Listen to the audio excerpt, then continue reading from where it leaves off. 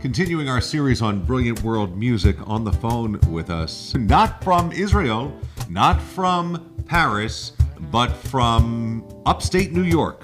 It's Einat Bezalel and Hakim. They're artists that I became aware of back in, could this have been 2008 or 2009, Einat? Yeah. Wow, isn't that amazing? It takes so long for us to finally get together. Tell us how your experience has been here in the United States and where you played. First of all, we're very, very happy and honored to be here in the States. For me, it's the first time that I'm visiting United States.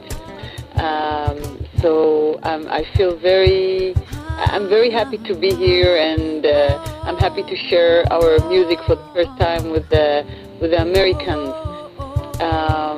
And it's very, very interesting. Very, very interesting. There is a very good people here. They listen very carefully. They have a lot of questions for us. I'm having a great time. It's interesting that you bring that up because, for a country that is so focused on its pop music, I'm sure now that you've been here for a number of weeks, you see the American Idols, The Voice, all the TV shows about, strictly American pop music. But there is a wonderful appreciation for creative, beautiful, interesting world music. And especially the music that you and Hakim make has been referred to as an Erykah Badu kind of style. Right. That one aspect of your performances can be. But a very jazz fusion, has a very Arabic, international style to it. I mean, just a great combination of music. Where did the combination of rhythms mixed with your stage performance come from? Okay, this is Hakim speaking. Hi, Hakim. Okay.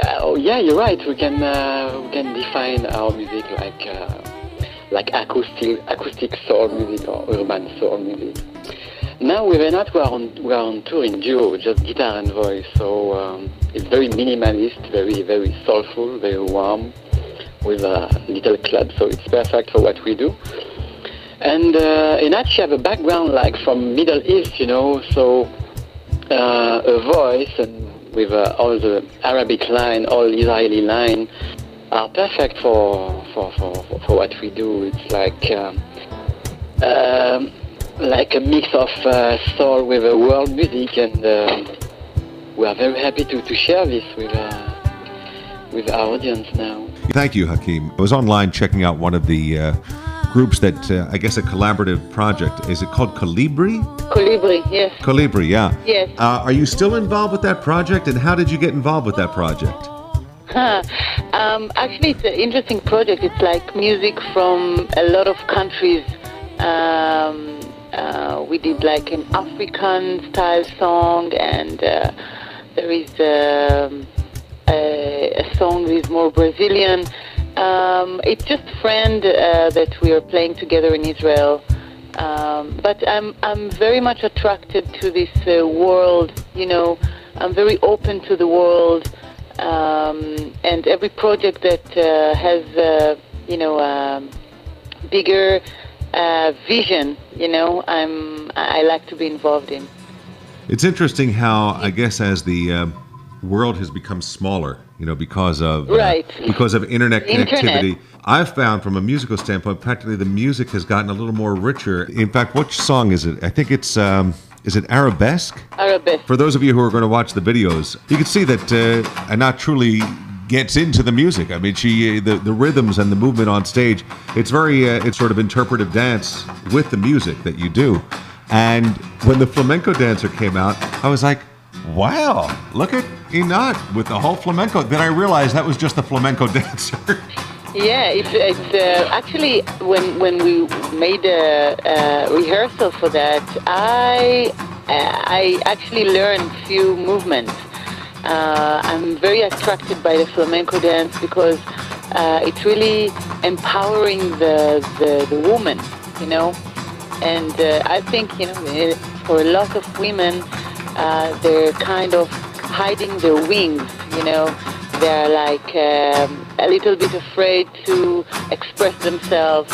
And women has a lot of amazing traits in them, a lot of good intuition, givingness, embracingness.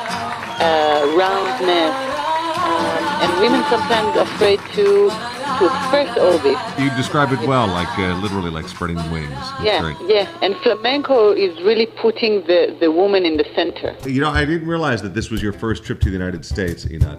Yeah. What do you think What I think of so. America? Yeah. Wow, it's huge. It's very, very interesting. I love America. People here are very, very kind. It's a great adventure for me. It's a great adventure, and people are very, very curious. And I think, like our best friend Tina said, it's a very unique performance for the area. What we do, and while we are performing, I'm telling the story on my grandmother that she came from Yemen in 45 on a donkey to Israel, and I sing like a Yemenite prayer, and then I continue in telling my individual story. Growing up in a kibbutz, which is like a very special place to grow up in, like a small social community. And then the meeting with Hakim. And Hakim, he grew up for a Muslim family in France, and we come from a very different background. And the meeting,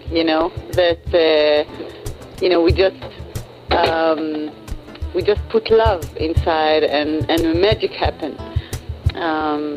And all this message of tolerance and peace and love, this is something that we are very much put into our music and into our lyrics and songs. And it's very evident in the way you describe it, Hakim, the minimalist sound and the production elements, but the words and the harmonies as well. When you describe the living on the kibbutz, you describe it as a concept of giving. That's what you had learned from living on a kibbutz. Can you elaborate on that? Yeah, the living in the kibbutz is basically one for all and all for one. It doesn't matter what people do in the kibbutz, they get the same salary, which is a very, very, very, very small. It's something very symbolic, actually. And I didn't hold the money in my hand until I was 15. Everything that we did, it was like contributing. You work for the community, and you get back things, but not necessarily materialistic things. So, my relationship with money are very, very sophisticated. But I grew up in a children's house, and we were sleeping together. We saw the parents only 4 hours a day. And you learn, values of sharing and giving and how to manage with each other. And it was amazing childhood for me. Very, very, very special. About the money, Einat, and the money, it's a problem because after every gig, she wants to give the CD. She wants to give the CD. I said, wait, how will we live? Yeah. Yeah, that spirit of giving has to end somewhere when you're selling your CDs. You got to charge for it. Yeah. That's no, but funny. sometimes we ask as much as people feel to give, Like a donation. Yeah. That's nice. It's nice. Sometimes we do it.